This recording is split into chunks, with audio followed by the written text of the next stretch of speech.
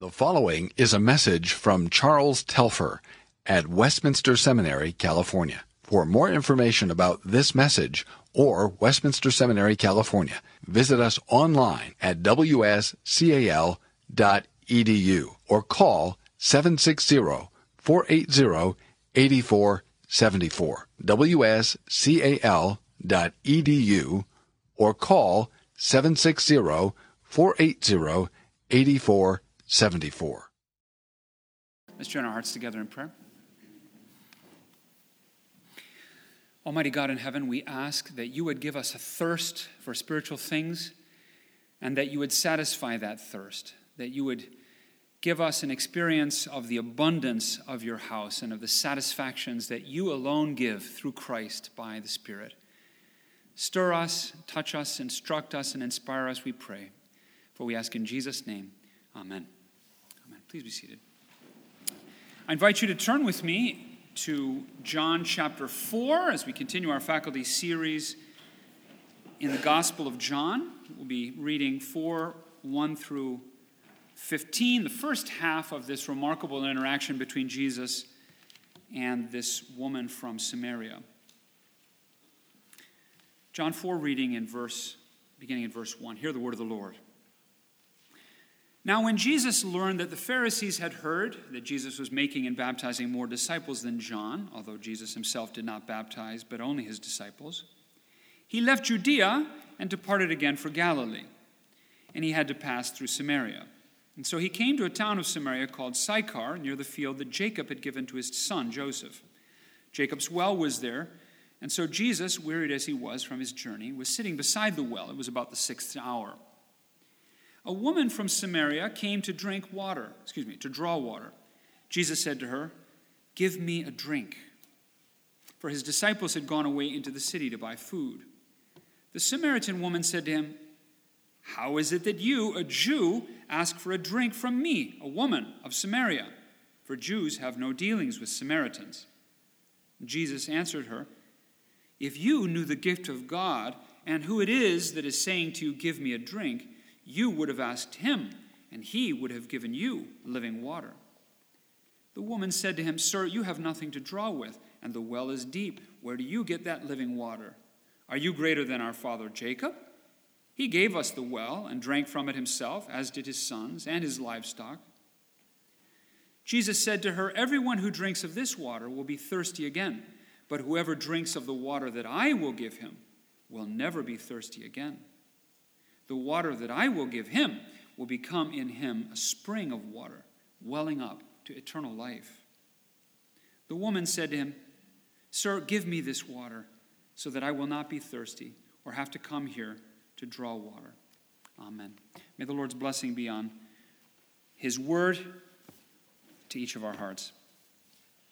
Beloved brothers and sisters in our Lord Jesus Christ, as we've gone through this series, we're focusing on the main character of this gospel according to John. The woman is a very interesting character, is she not? Interesting to explore. Be interesting to think about her social background, kind of her psychology, her experience. But even as in a theater, the different lights focus different colors and perspectives on one main actor. In this case, it's our Lord Jesus Christ. What is it that's being focused on about him in chapter 3, in chapter 4? Here in this text this morning. Jesus makes this extraordinary invitation in verse 14, which seems to be a highlight. He says, "Whoever drinks of the water that I will give him will never be thirsty again. The water that I will give him will become in him a spring of water welling up to eternal life." This is something that people have sought from the most ancient times. Water that would give eternal life. The ancient Greek Herodotus, historian, spoke about it, the existence of such water in northeast Africa. We have Ponce de Leon in our own southeastern United States, who was looking for this source of eternal life. People have given their whole lives looking for this. How can the place where I can drink and live forever? We have the same theme even today in films and books.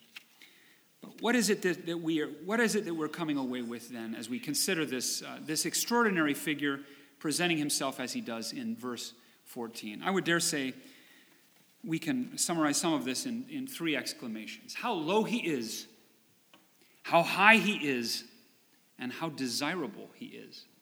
How low he is, which is a remarkable thing to say. If you look at the end of chapter 3, what does John say of this figure? We always want to read 3 and 4 together. John says of him, does he not, in verse 30, that he is the bridegroom. Now, from a Jewish point of view, this is a remarkable thing. The bridegroom is Yahweh himself. He has Israel as his bride. How can it be this figure is Yahweh? And he speaks about him in 31 as the one who comes from above.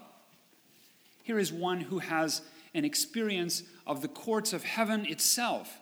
Here is one who for millennia has been in communication with angelic beings, and yet now as we turn to verse 6, we read that Jesus, wearied as he was from his journey, was sitting beside the well.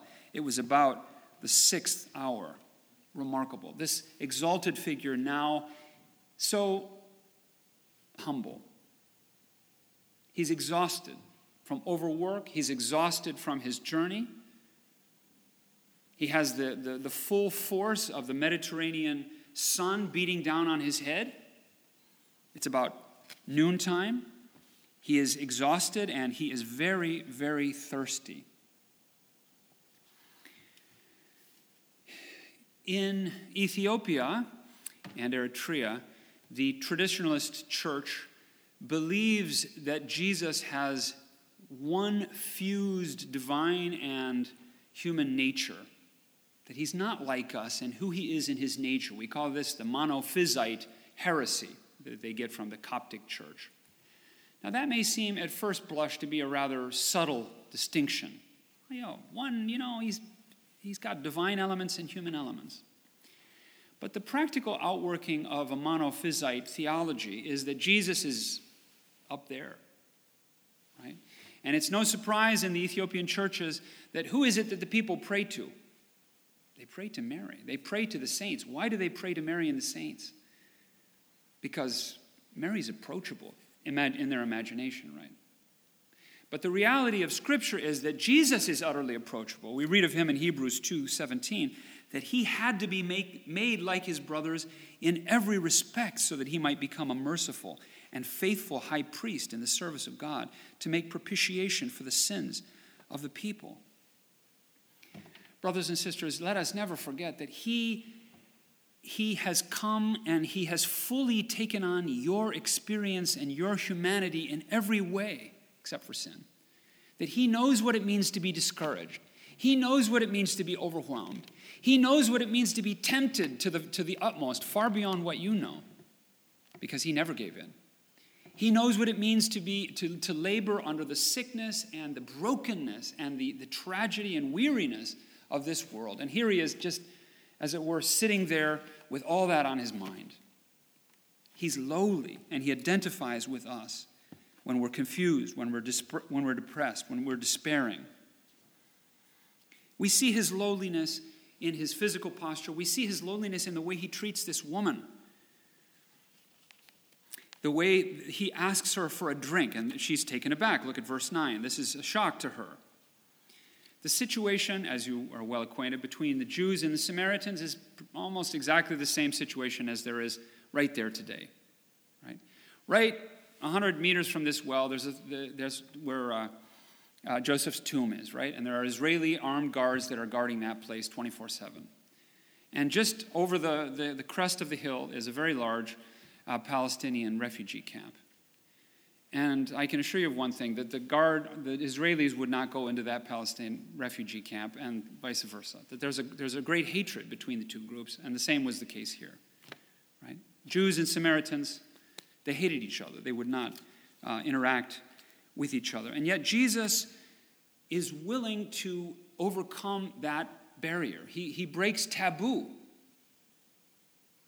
And he goes to this woman. That's enough of a shocker right there for a rabbi to speak with a woman. But for a rabbi to ask to drink from a Samaritan's cup, from a Samaritan bucket, he's willing to overlook those social barriers because of his care for her. In chapter 3, we have Jesus interacting with Nicodemus. Would Nicodemus take a drink from a Samaritan woman? That's unthinkable, right? But Jesus is willing to interact on the one hand with the high and mighty who come to him, and on the other hand, he's willing to interact with the low and despised. Here's a woman coming at noon, not in the morning when the other women would come, not in the evening in the cool. She's probably rejected. She's a social outcast, probably, yes. But Jesus goes to her. Jesus overcomes these barriers, and in his humility and in his own lowliness, he pursues her. He seeks her.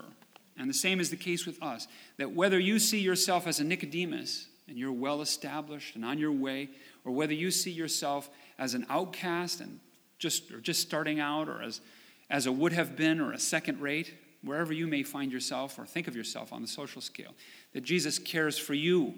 Jesus seeks you. Jesus goes after you. And we'll sing together in a little bit, I hope. I heard the voice of Jesus say, "Come unto me and rest.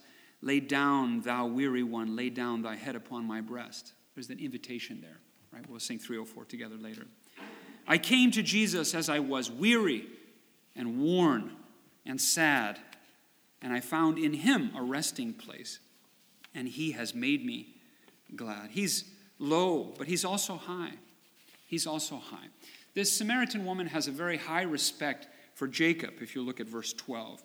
She considers him as a great man. Now, it is indeed a great thing to provide water in Palestine is a great thing. Think about it. There's no rivers. There's no rivers in Palestine. No, nothing of consequence. We have Jordan on the edge of Canaan, just coming in. But there's no rivers in the middle of the land. Judea is an extraordinary dry place.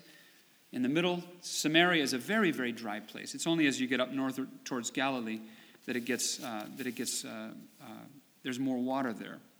So Jacob is a great man, as we read in verse 12, that he could provide water for his people there and his family there.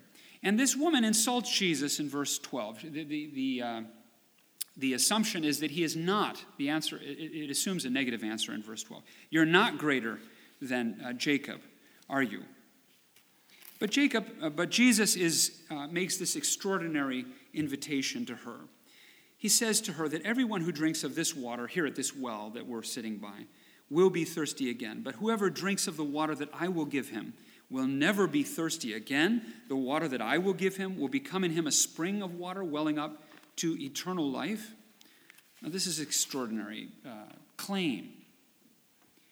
He's saying that I will give to the one who asks of me this eternal water that the prophets have promised all along.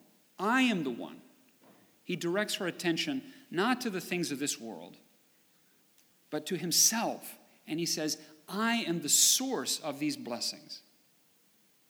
Now, the prophets have used this imagery again and again to speak about redemption and God's renewing through this imagery. We read in Isaiah 12:3, with joy you will draw water from the wells of salvation. Or in Isaiah 49:10, they shall not hunger or thirst, neither scorching wind nor sun shall strike them, for he who has pity on them will lead them, and by springs of water he will guide them. Now, we love to focus on things we can count, things that we can measure, things that we can manipulate in this world. But Jesus points us away from all that. He points us to himself, that he himself is so high and he has all the resources in himself that he's the one we must turn to if we want satisfaction. He tells us in John 6:63 that the flesh is no help at all. The words that I have spoken are spirit and life. It is the Spirit who gives life. The reference in 14 is to the Spirit who gives life. And he's saying, it is I who give the Spirit. That is how high I am. John the Baptist told us of him that he, as he said in John chapter 1, verse 33, he is the one who gives the Spirit. This is who this Jesus is. When he is exalted in his ascension, The day of Pentecost is the other side, the flip side of the coin of his ascension. And we read there of him that he, being exalted to the right hand of God, having received from the Father the promise of the Holy Spirit, has poured out this that you're seeing and hearing. Even when he's on earth, he forgives sins. He grants spiritual renewal. But now exalted in heaven, he is the Spirit giver. And if you want the life that can only come from the Spirit, where must you turn? Only to this one. You must turn to him. He is so high, he who came so low. But he is not only so high, but thirdly and finally, he is so desirable. How desirable he is. He says to her, if you knew the gift of God, in verse 10, and who it is who is saying to you, give me a drink, you would have asked him, and he would have given you living water. Now, the Orthodox Jews, well, the gift of God, that must be the Torah. But where is Jesus pointing us? Back to himself.